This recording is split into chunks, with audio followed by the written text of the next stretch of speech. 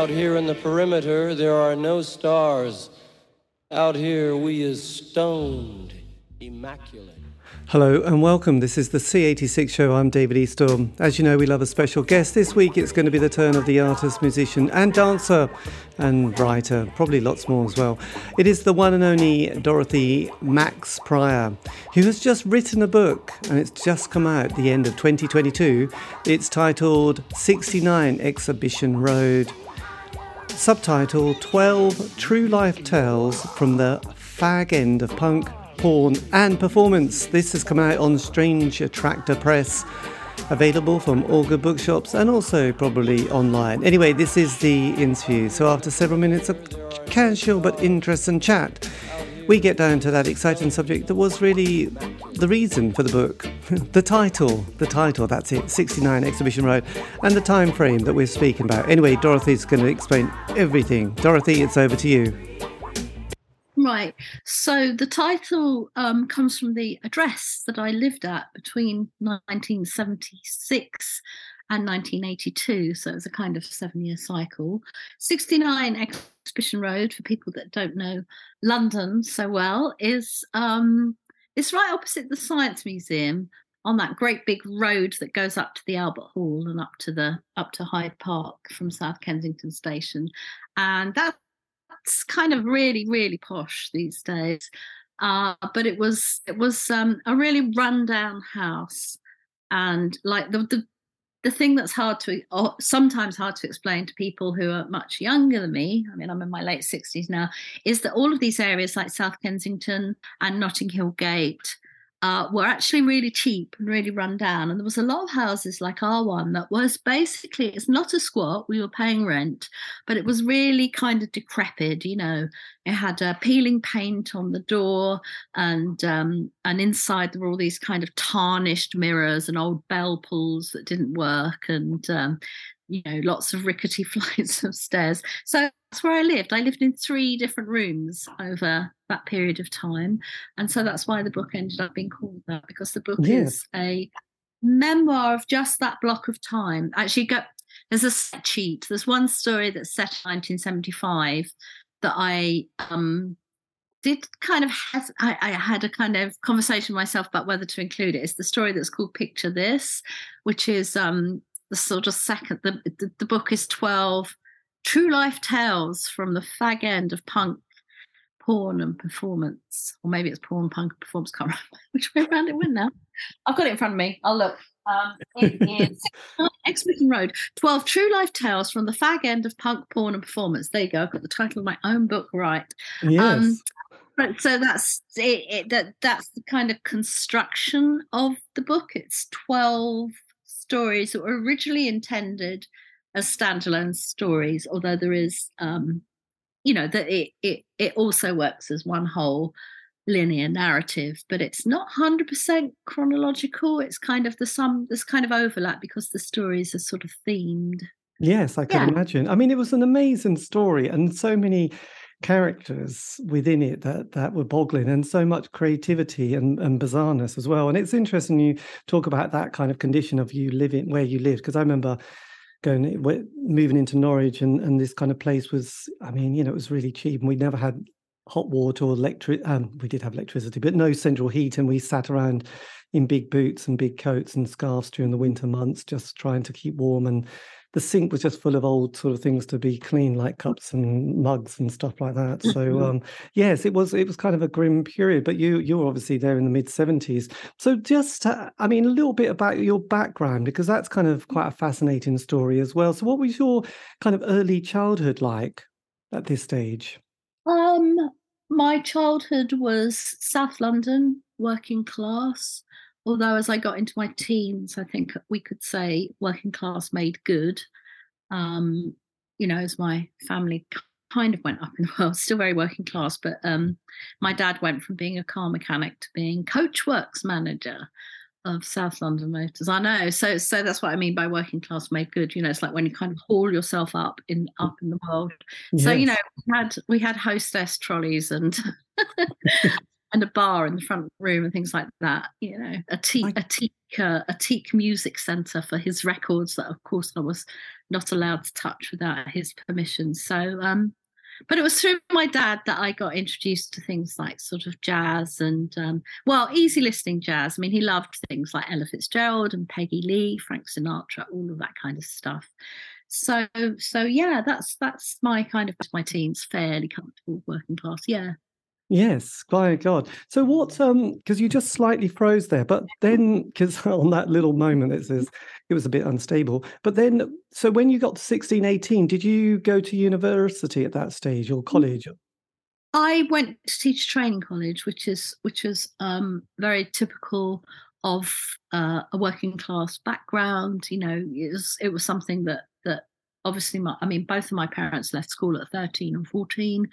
My mum was a waitress when she was in her youth, and then a dinner lady as I was growing up. So for them, any kind of higher education was something to be very much looked up to, and they were desperate for me to be a teacher. I mean, I could have gone to drama school, but that was probably what I most wanted to do, and I had the possibility of going to Guildhall School of Music and Drama. I did all my kind of grades and entrance exams and things, but you know, that would have cost money. So that's the difference. The teacher training was not only did you not pay fees, which is quite extraordinary now to think of, but you also got if you were, you know, if you weren't from a moneyed background, you actually got paid to go. I mean, you got maintenance grants and things like that. So I went to teacher training college, although I dropped out halfway through, you know, to live this alternative life. It is an amazing alternative life, and life, and the characters you meet are kind of extraordinary, aren't they? You know, there's the whole Adam, Ant, Marco, and crew, and it just, you know, you're part of Rima, then you're into the Weekend Swingers, and then also you are a stripper as well, which is quite extraordinary, isn't it? So you really sort of typical convent school girl, you could say. I was in Catholic education until I was 19, 20, and then just went completely wild. Right. So I was a late developer, you could say, and then you know, just went completely off the rails. So when you moved into Exhibition Road, I think that was the one, isn't it? Did you move in with a group of people, or were they already living there? No, they were it was just divided up into bedsits. So I originally moved in. Well, I was originally just sleeping on the floor of a friend called Monica, German Monica. So that was my introduction to the house. And then when she got fed up with me sleeping on her floor, she persuaded the housekeeper to find me a little room. So I lived in a really, really tiny room in the basement that had mice and, you know, other things. It was very typical of those sort of very, very, very old houses at that time. So that was room number 2. And then room number 3 was with Andy Warren, bass player in the original lineup of Adam and the Ants, and we moved into quite relatively luxurious surroundings of this big room on the top floor that had 2 big windows, you know, overlooking Exhibition Road, and a little cooker in the corner, but you know, still a shared, still no water inside the room, you know, sort of still a shared bathroom, and but the bathroom did overlook Harrods, which was very lovely. My goodness, that things had changed, because it was quite nice. Because the chapter you have, picture this. This is the one where you sort of introduce the London without, you know, electricity. There's power cuts, 3-day weeks, recession, and it was funny because you also mentioned that Man United get relegated as well. So I was like quite amazed that you threw that little reference point in as alongside the IRA bonds as well. And to some people it was the most important, you know, the most devastating thing about the year. That was the thing. I think that's why I bunged it in, because it was kind of almost, you know, people couldn't believe it. Anyway, yeah, it was that. So that wasn't that is 1975. So that's my kind of scene setting chapter. That's the one that I did hesitate about whether to include, because it's not strictly within the confines of 69 Exhibition Road. It's the year before. But I ended up feeling it needed to be in there because it does give us paint the picture of the London that we're talking about, and it's also where I talk about my kind of portal into gay London through meeting my friend Timmy, and my first kind of connections with some of the other people who crop up later in the book. So that's how I ended up staying in.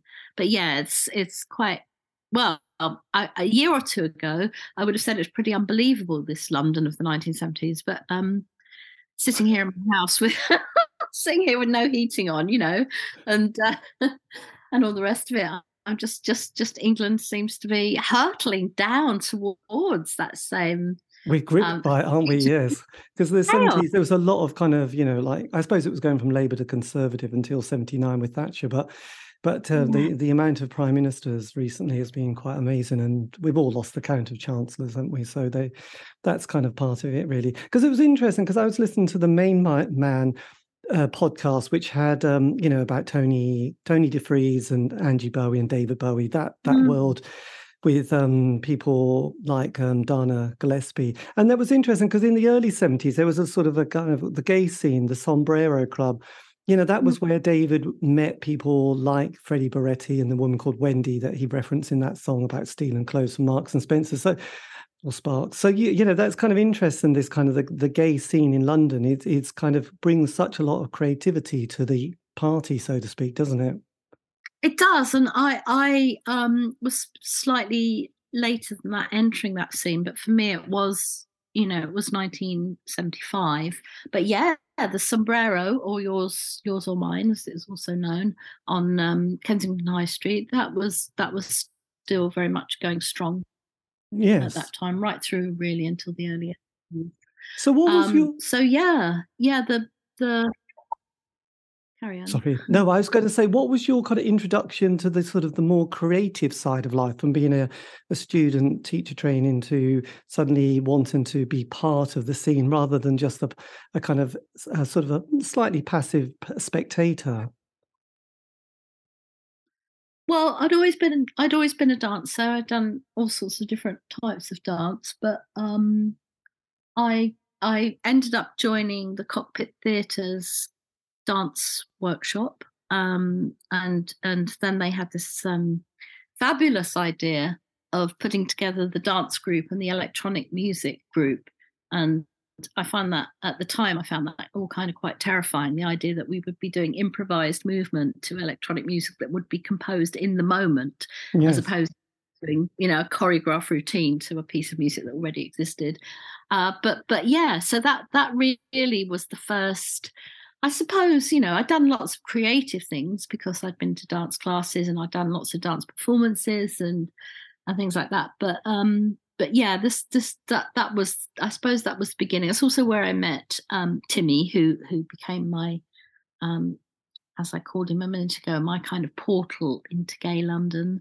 So yeah, I think I see that moment of going along to the Cockpit Theatre as the beginning of the change, of the embracing the other, the idea of being something other than what my kind of background and class and everything had prepared me for. Had you been aware of people like the Coquettes in San Francisco and those kind of groups that had developed from theatre of was it Living Light or something like that? Were you aware of that kind of scene, or was it still? Because I remember thinking in those days it was difficult to find stuff because you couldn't just go to the internet, and libraries were quite tricky at times. They don't often have an amazing alternative scene, did they? But you found out through other people. I mean, I'm trying to think now. I went to see Lindsay Kemp, and I'm trying to think, why would I have done that? But I suppose it must have been through David Bowie, because I was a Bowie fan. I'm just, this is not a memory. This is a kind of construction of what I think must have happened, because I can't logically think of any other way that as a teenager, in my working class South London home, I would actually know about Lindsay Kemp. I don't think I would have known anyone who could have mentioned him and his work. But I think probably in an interview with David Bowie or, something, yes, he probably mentioned working with Lindsay Kemp and the whole mime scene. And so Because I know, Yeah, because I listened to a Bowie interview recently, and he mentioned seeing these performance artists. There was Living Theatre and also Bread and Butter Theatre Company as well. Bread and Puppet, yeah. Puppet, God, that's the one, isn't it? Yeah. Butter. Yeah. Yes, that Yes. was it. Because you mentioned, because you start working with basically the members of Throbbing Gristle, don't you? At this, it's kind of 70, is it 76? You start working with them or performing with them? Well, I don't perform with them, but 76 was the October 76 was the date of the throbbing the company at the time were called Come Transmissions, so that was Genesis Peorage and Cozy, Fanny Tutti and Sleazy and Chris, who then went on to be Throbbing Gristle. So they put on an exhibition at the ICA where I was working at the time as a very, very part-time, occasional sort of Jill of all trades, dog's body helper.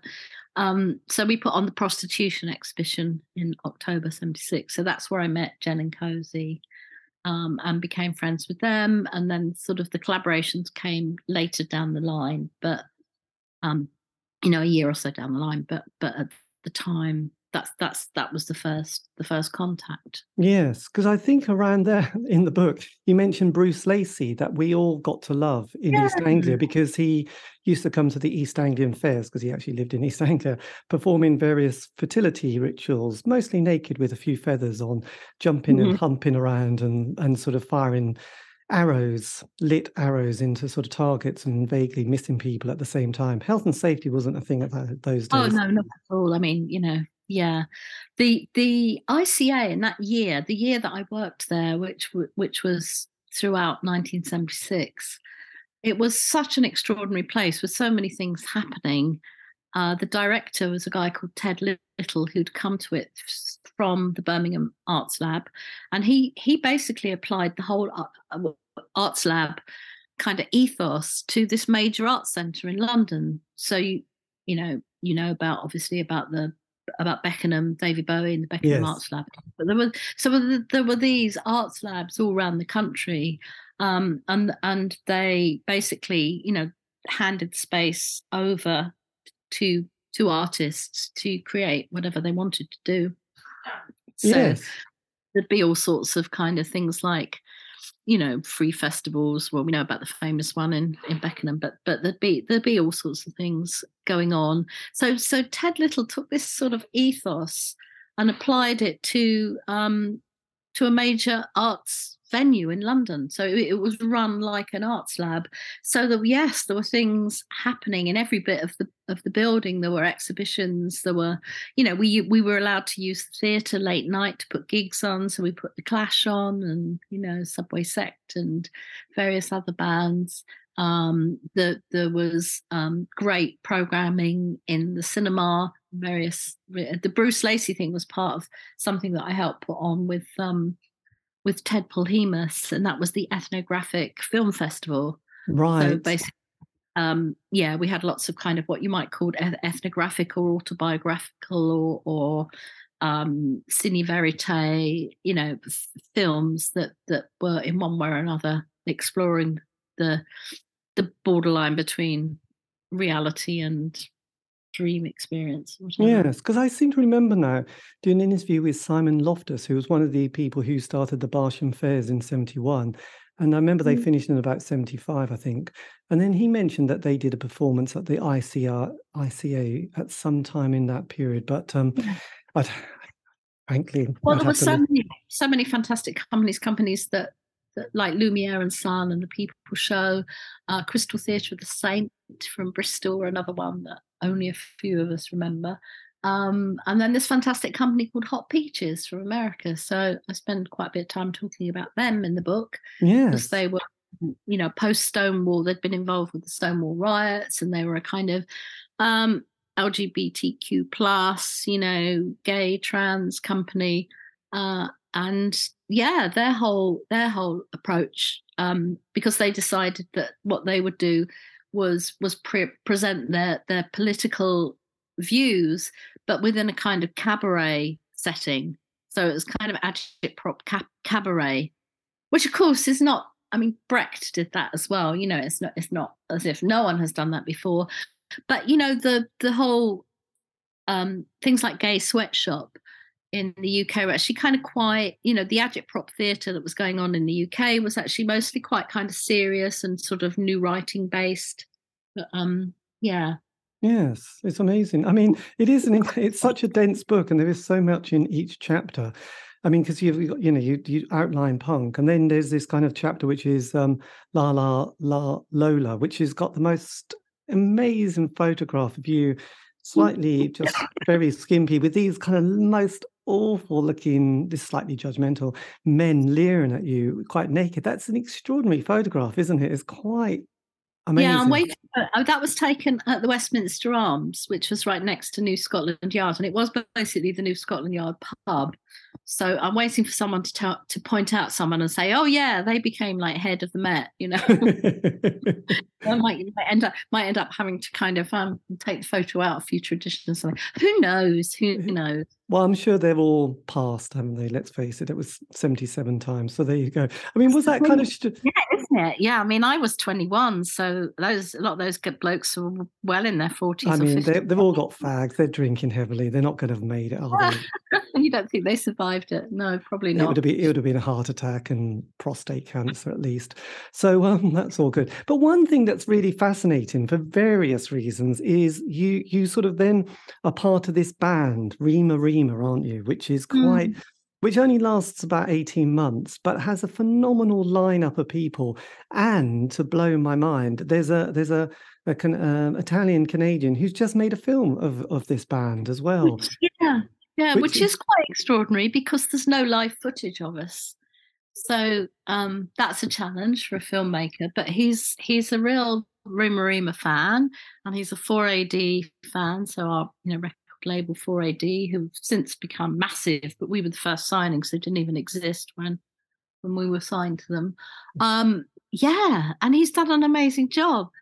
It's really well, what's kind of interesting in the book, because I don't have complete envy, but I have slight envy because everybody is just so well connected and so artistic, and everybody you mention is are kind of well known, which you must think, wow, that's amazing, because most of us don't have that kind of all these amazing people. And actually at the weekend, I have to confess, I thought, oh, Renegade Soundwave, that's an interesting band. I should get them on my show. And then I got Gary, and it was like, oh, you're on Rima Rima, weren't you? And so he was part of it, who then tells me his life story and the Renegade Soundwave years. So there is so much connections and sort of woven tapestry.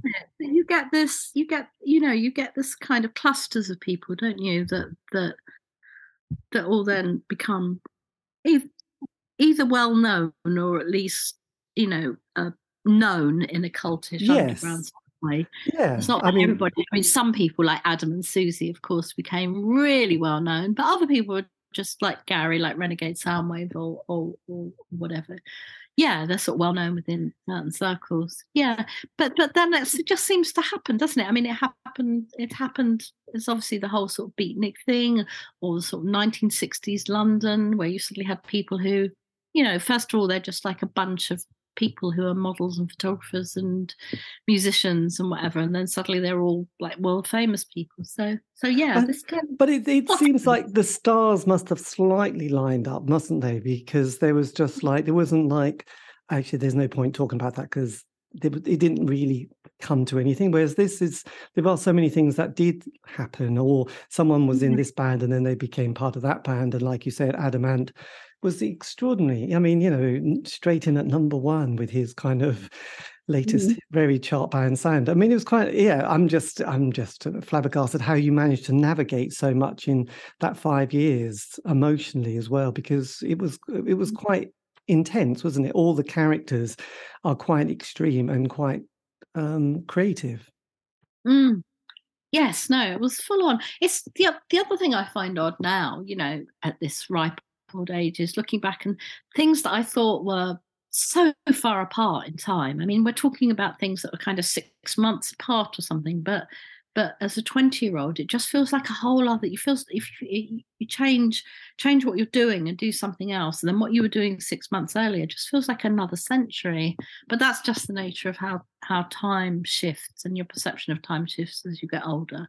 Yes, Yeah. absolutely, because I think we were only planning 1 week ahead in the old days, and anything beyond that was just, it seemed crazy, didn't it? Kind of positively optimistic that you could even have a calendar really at that stage in life. So what was your experience like of Rima Rima at this, kind of looking back at it at that Mm. time? Well, the first thing to say again, this is another kind of those funny time things, because actually it was from the time that I was playing with Andy Bid and Stuart, who became Adamant, in this band with no name that split into the Ants and Monochrome set. So that was early '77, and Rima Rima formed in early to mid '78. So it seemed like forever at the time. I felt like I'd not really got going with playing drums with anybody, and that maybe I needed to go off and do something else completely different instead. And then this ad came up for a drummer, and it just seemed to tick all the boxes. It said about no hi-hats and liking craft work and various other things that just were completely right. So I phoned up and went to meet Marco and Gary, and then from there went on to meet all the others. They were already friends, and they didn't have a name for their band, but they had started to rehearse. And that became Rima Rima. Once I joined, that was the last bit of the jigsaw puzzle, if you like. Before that, they were using a drum machine, and they thought that's the way they were going to go forward. Yes. Then they decided, partly because some of other people if you like, some of people that are our peers, like Humanly, Cabaret Voltaire, and certain other people, were choosing to use drum machines. So I think there was a certain kind of perverse desire from the Rima Rima boys to actually get a drummer rather than carry on a drum machine. So they got a drummer that sounds like a drum machine. But also had a little bit of a nod towards Mo Tucker from, I guess. Yeah, it definitely. would have helped. I mean, Mo Tucker's a big heroine of mine and big influence. And as I mentioned in the book, when in one of our we did these all night rehearsal music writing sessions at somewhere called Halligan's, which is on Holloway Road, and we'd just go in from 11 o'clock at night until 6 or 7 in the morning and just make music together, which was fantastic. But on one of those kind of early occasions, the song called Fond Affections, we were trying that out. They were playing what they had so far, and I just tried out a number of different drum rhythms, and it's just like nothing felt right. So in the end, I just did the kind of kick drum, just a bass drum, just a steady sort of heartbeat, and just shook a tambourine, and that was perfect for the song. And I think that's the and obviously they were very pleased with that, and it all seemed to work well. But I think that was a kind of important factor, that I'm not the sort of drummer that feels I have to play lots of drums. I kind of just feel I'm still like that. I still feel the same. I don't play drums anymore, but I still feel with music. I just often like things that have got a lot of space, and are quite spare. Yes. And I mean, it's also obviously, as you know, Rima Rima can also make an awful lot of noise when we wanted to, and really fill up space. But it's just having that contrast, really, and just not feeling that you have to kind of always just get in there and just put in lots of drum patterns or whatever. There's nothing wrong with just having a bit of tambourine. So that's very much a Mo Tucker type thing. Yeah, absolutely. And yeah, I agree, because even though I had a bit of a prog rock moment because of an older brother, I do sort of feel that it's like, God, don't bore us, get to the chorus sometimes, don't you, really? With sort of, yes, clever musicians, but you kind of think, I can't remember, but it's very clever, whereas some people just have that kind of classic riff hook, and you just think, what is it about it? There is kind of genius in something, but yes, it's interesting. And also in the book, because obviously at that point, there's a lot of kind of, I suppose, shock tactics and people pushing the boundaries. And there was quite an interesting line you have, or, piece where you're talking about people dressing up as the Ku Klux Klan and sort of, having quite offensive T-shirts. And then you sort of say it all seemed a bit silly, being sensational with no artistic integrity is kind of a bit of a... that was the Moors murder. I was trying to think, gosh, when did I say that? You're absolutely right. That was the bit about the Moors murderers, wasn't it? Where I was talking about Jane Suck, who I was supposedly forming a band with, and then she went off and did this instead. Yeah, it's interesting, and I find it quite interesting that, I mean, I don't know why did they bother me, and what they were doing bother me, whereas Vivienne Westwood a year before doing the Cambridge rapist T-shirts or whatever, not bother me. And Throbbing Gristle doing songs about Mary Bell or whatever. I don't know. It's just something to do with it's something to do with what you feel about your kind of trust of the artist to be doing something for sound reasons, and I'm not, I don't know morally where that leaves me, but rightly or wrongly, I feel somehow that I trusted Vivienne Westwood and her Vivienne and Malcolm's kind of integrity in what they were doing with the clothing, and I trusted Throbbing Gristle with their with their integrity with what they were doing with the band, with music, and with the images and the lyrics that a lot of people would have found offensive. I kind of understood the rationale. I understood why they were doing it, and then the Moors murderers just seemed a little bit like just jumping on some sort of bandwagon. But yes, it's a very fine line, isn't it? Sometimes it's kind of, because actually it probably wouldn't make sense to a lot of people, but so that's why I just have to stress that this is a purely subjective thing, that for some reason one set of things that happened I felt all right about, and then other things just seemed like, oh no, please. Did you feel when you were writing the book, because obviously like all those characters like Marco and Adam, I mean, did you feel a little bit not uncomfortable but a bit annoyed with Adam's success with the band and the way that he went on and sort of became such a kind of global star in a way? Yes and no. The yes is the way anybody that's been involved in something that's been kind of underground and cultish and been a sort of special secret that only a small group of people share and love, when it then gets taken over by the mass media, you do feel a resentment. So there's that, yes. And the other side of the coin is that's always what he wanted, and he actually said right from the very beginning that's what he wanted. So it would be churlish to say, well, he sold out or he did something other than what he ought to have done or whatever, because actually he made it really long before they'd even played their first gig. He was making it really clear that this is he wanted to kind of invent this persona, this Adam. His name was Stuart, and he wanted to turn himself into Adam, and he wanted to be this person that played in enormous, in big stadiums, and that all the little girls would be screaming and shouting like they did at the Beatles. And had you felt a bit like had you felt like a stepping stone in his kind of where he wanted to get to, and or took some of the ideas that you thought there was kind of underlying things that he sort of like borrowed a bit and thought just gave it a bit more of a commercial twist that you thought he wouldn't be there without us? I don't know. Yeah, I don't know. It's hard to say, isn't it? I mean, he certainly had a number of different kind of muses and people that offered inspiration and ideas and all the rest of it.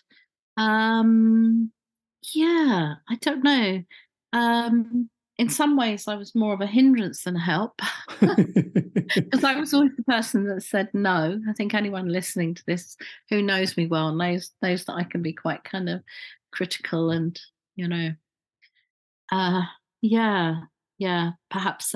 perhaps offer too many criticisms, but it's kind of out of love. But yeah, there's a number of different because I remember hearing Jane Casey talking about Eric's in Liverpool, and they had quite a scene, didn't they? Amazing array of people like Holly Johnson and Bill Drummond and all that kind of. And she was saying that they were these kind of quite broken individuals, kind of wearing their neurosis on stage performing. Was there a little bit of that with your gang? Did you sort of at the time or looking back think we were slightly yeah, we were all coming from a slightly not damaged background, but a certain background that we sort of glued ourselves together to get through it. And some people have gone through it better than others now. Yeah, I suppose there's always that old argument that art of any sort is some sort of manifestation of some sort of illness or neurosis or something. I mean, obviously with Adam, he did eventually get diagnosed as bipolar, um, and and some of the sort of things that happened in the very early days before the Ants emerged, when we were this nameless band just sort of playing in front rooms or bedrooms, whatever. I mean, he would kind of disappear for weeks, sometimes months, and now I know that this was because he was having some sort of breakdown, or he also had anorexia, which is quite unusual in teenage boys. But yeah, and he was hospitalized for all sorts of different reasons, at various stages. And then this is something that stayed with him through his life and is still with him. So yes, at least there's more understanding of this now. Yes, absolutely, and hopefully he seems a little bit more balanced, I suppose. And yeah, anyway, so that's good. I mean, when you write a book like this, and the kind of strength of it is kind of the honesty and your openness and telling your story, but with these characters, how does that then, when you put it out there into the world and you're thinking, blimey, most of these, apart from all those old men at that strip club, are dead. I mean, most of them are still alive. How do you then think, oh, blimey, this could be interesting? Because I guess some you haven't spoke to for quite a few years.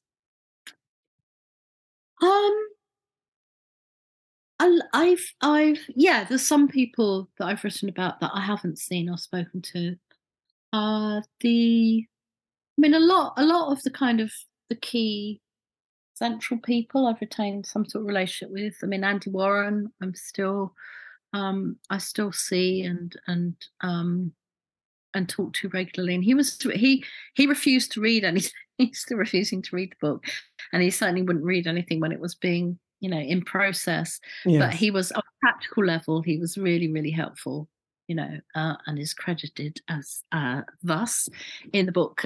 He gave me dates and confirmed things, or gave me alternatives, or gave me little snippets of information. And he went physically to his parents' house that his sister is now living in, and actually went through all these kind of boxes that were, when we stopped living together, we divided up our worldly goods into two contingents. And I went with one half to Marco's parents' house in Harrow, and Andy went with the other half to his parents' house in Balham.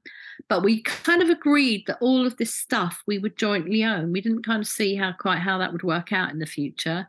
But the way it worked out was that 40 years later, when I said I need this stuff, he went and got it and dug it all out.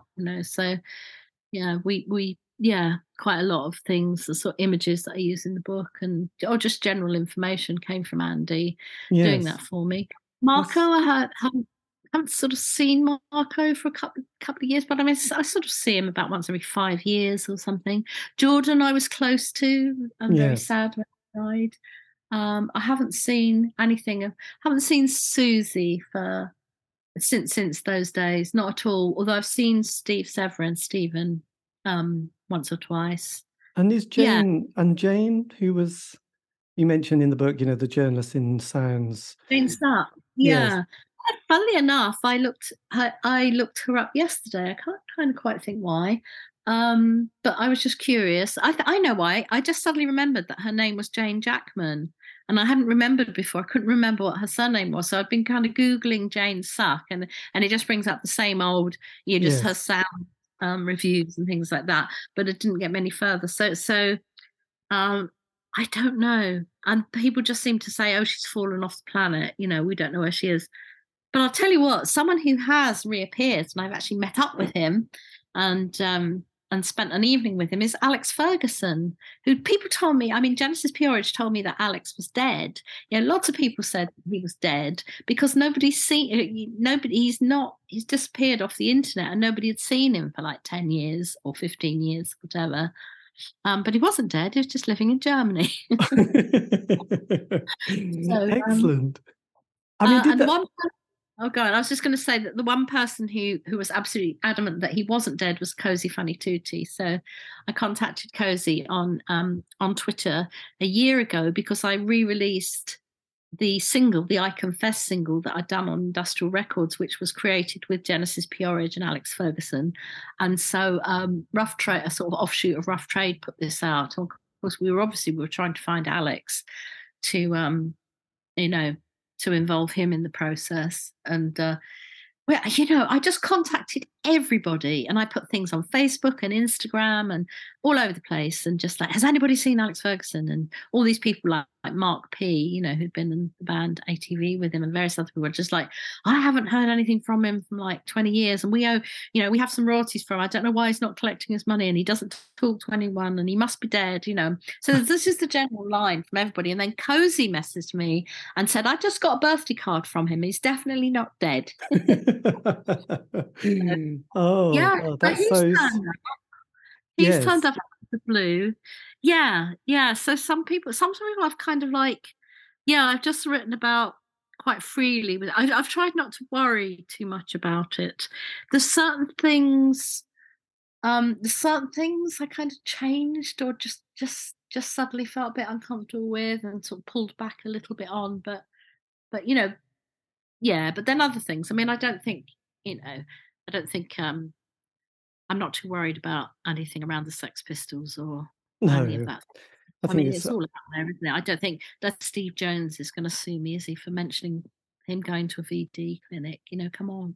No, he'll be fine. I think it's interesting because most people, now we see Steve with his acoustic guitar sitting in the toilet area, don't we? Bathroom singing Steely Dan songs, being quite sentimental, just not liking rock music at all anymore. And he sounds like a really nice guy, so I'm sure he's processed a lot of his childhood, hasn't he? Let's face it. So, I mean, yes. Sorry, you were. Oh no! All I was going to say is I feel slightly vindicated in being, I always felt that Steve and Paul were the heart of the band, and I mean, obviously Glenn was the songwriter, but somehow the sort of Steve and Paul for me really kind of epitomized, the spirit of the band, and they were often, in the 1970s and subsequently in a lot of stuff about Sex Pistols, they were kind of painted as the sort of working class yobbos that were just manipulated by Malcolm and all the rest of it. But I think in recent years they've kind of been, I don't know, vindicated or Yes, if absolutely. Because, yeah. when we all watched the Royal We with Nell and I, and there was a sort of lovely scene, isn't there, at the end where they're sort of leaving their flat and they're having that moment. When you were sort of revisiting your sort of end of your, time at the house, did you have a bit of a moment reflecting like that, or did it feel like that when you were starting to write this last little chapter and last little passage? Mm. The chapter where I talk about actually closing the door of 69 for the very last time is actually the title story, which funnily enough, once I really sort of knuckled down to writing this book, this was in 2015. I mean, there've been various bits and bobs written for magazines and things beforehand, but 2015 was the sort of start of it. And actually, the first story that I wrote was that title story, 69 Exhibition Road, and it was very much with the house as a character. There's about the house, and the house is almost it's almost like a living character, and yeah, it felt interesting, just recapturing that moment of the walking out, and the house has been emptied of all its tenants and it's just about to be converted into sort of luxury flats, and going out and pulling the door for the last time. It was And it was an interesting moment to revisit. Yes, it is often. And also the next band, just quickly on Rima Rima, you do Weekend Swingers, don't you? Which is the next. Yes. Did you ever record any material which was released with that particular lineup, or was that a No, project? we were just very much we were totally Marco and I had just left Rima Rima. I was doing this record with Genesis and Alex and possibly talking about forming a band with them, the band that actually became Psychic TV, which I did eventually join, but not at that time. Andy had recently left the Ants and was playing with Beard in the Monochrome set. And then we had these two other guys, Jay Strongman, who went on to become a famous DJ, Kiss FM, Warehouse Parties, all the rest, and Paul Starr. What's happened to him actually? Paul Peanuts. Anyway, so we five were just friends who decided to do something together. And I think with all the sort of, especially with the breakup of Rima Rima and all the kind of seriousness around that, it just felt absolutely lovely to be doing something that was just purely for fun. So there was no intention for this to be a proper serious band. And no intention to record anything or do anything other than just play fun cover versions in clubs. Yes, this is amazing. But it kind of morphed into the L Trains, which was a sort of that was like the lineup minus Marco and Andy, and with a guy called Skid playing on bass. So yeah, and then it did become a proper group that tried to do things, but it was in many ways not as interesting because the very peculiar lineup, with Marco's kind of quite heavy, wild guitar on top of this sort of rockabilly sound, and with Andy on bass, a classic Rickenbacker, heavy, strong, good bass lines. Yeah, gave it a really specific sound. Yeah, there might be recordings from Gossips, Billy's, from Gaz's Rocking Blues Club. I don't know. Right. Yes. We didn't do anything formally. I have to say, with the book, I just think the photographs, because often there's been a real lack of good photographs from, especially UK punk places, whereas, New York has, like CBGB's and Max's Kansas City and the Mud Club, and you just look at them and obviously there was a lot of good photographers around at that time, whereas, there's a real lack. But your book does have some beautiful images in it and some great, like everyone's so beautiful, aren't they? Everyone is so beautiful.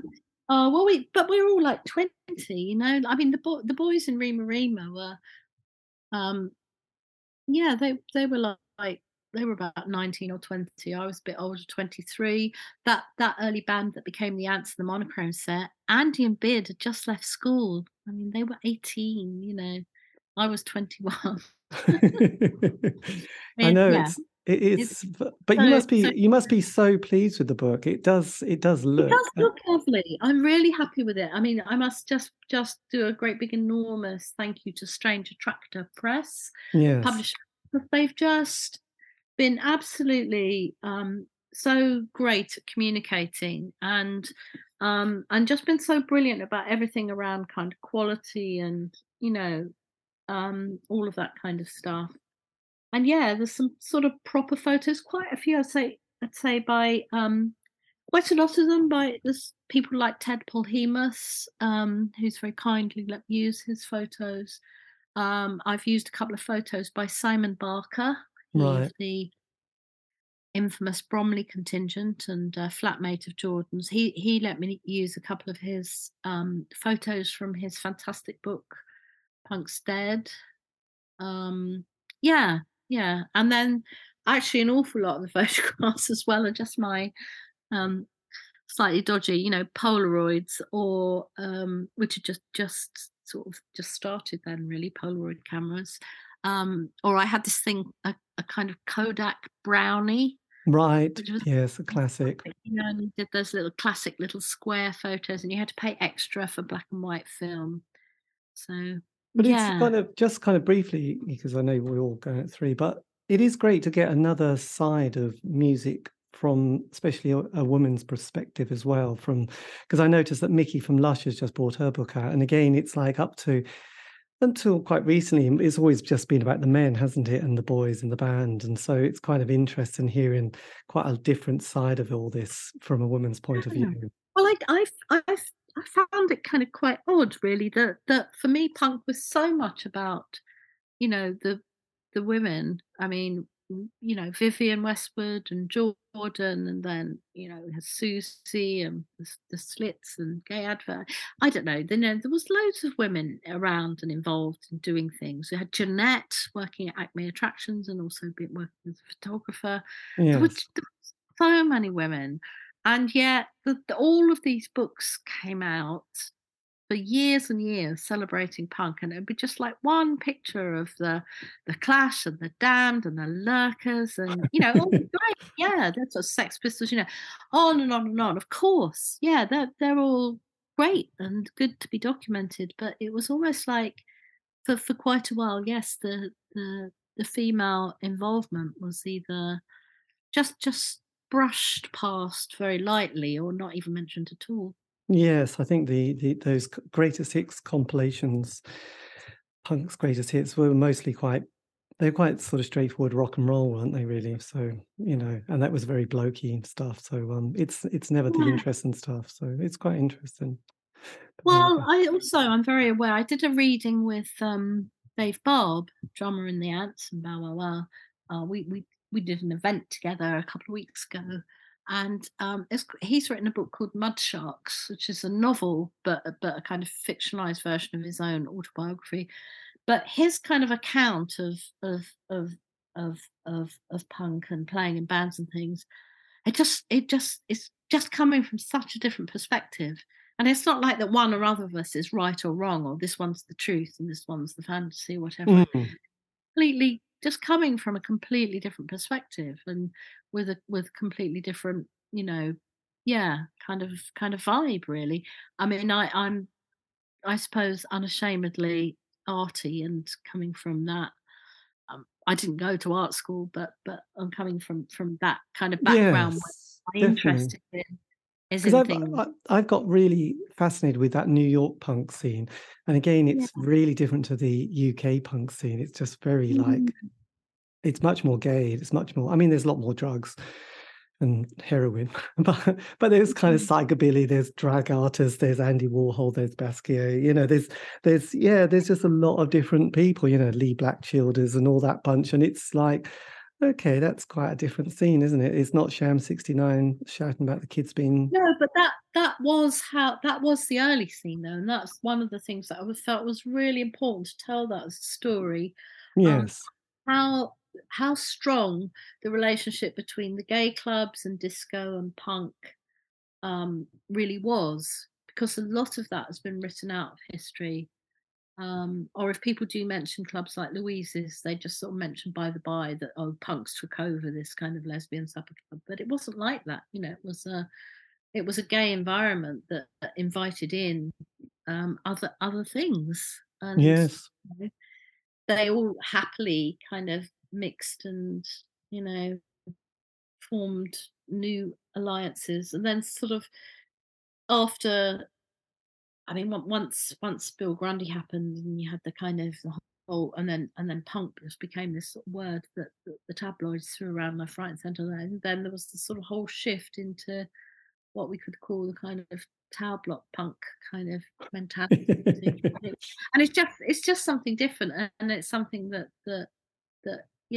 is a whole other thing, really. It's not like that's wrong or anything, but it was something that didn't really interest me, and that's how, when things like Ruma Rima started, it was very much that all of us as people that have been involved in the original kind of the 1976 punk scene, if you want to call it that, that didn't even have the name punk at the time, but just this alternative thing of going to gay clubs and really liking disco music, but also being really interested in the emergence of the Sex Pistols and all of that stuff that was going on.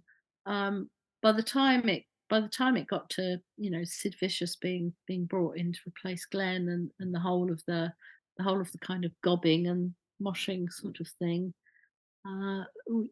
we were just really keen to do something else, which is why Rima Rima formed, and why other things like Human League and various other bands around the country were forming, kind of in reaction to or antithesis to what punk had become. We just really, really wanted to do something different. Yes.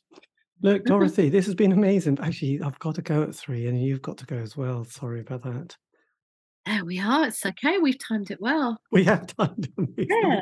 We have till the minute. Sign Exhibition Road out on Strange Attractor, and it's going into it's at advanced copies are available from Strange Attractor at the moment, but it goes into general distribution worldwide and via bookshops and Amazon from January 2023. So. Amazing. It is amazing. And that, dear listener, is the end of the interview. A massive thank you, as always, to Dorothy Max Prior for giving me the time for that interview. The book titled 69 Exhibition Road is, as you said, available very soon, probably beginning of 2023. Strange Attractor Press. That's it. I know that's all you need to worry about. If you want to worry, if you don't, then fine. Anyway, look, if you want to contact me, you can on Facebook, Twitter, Instagram, just do C86 Show. And all these have been archived interviews, that's what I mean. And they're available on Spotify, iTunes, Podbean. I know, aren't you lucky? Anyway, have a great week. Stay safe.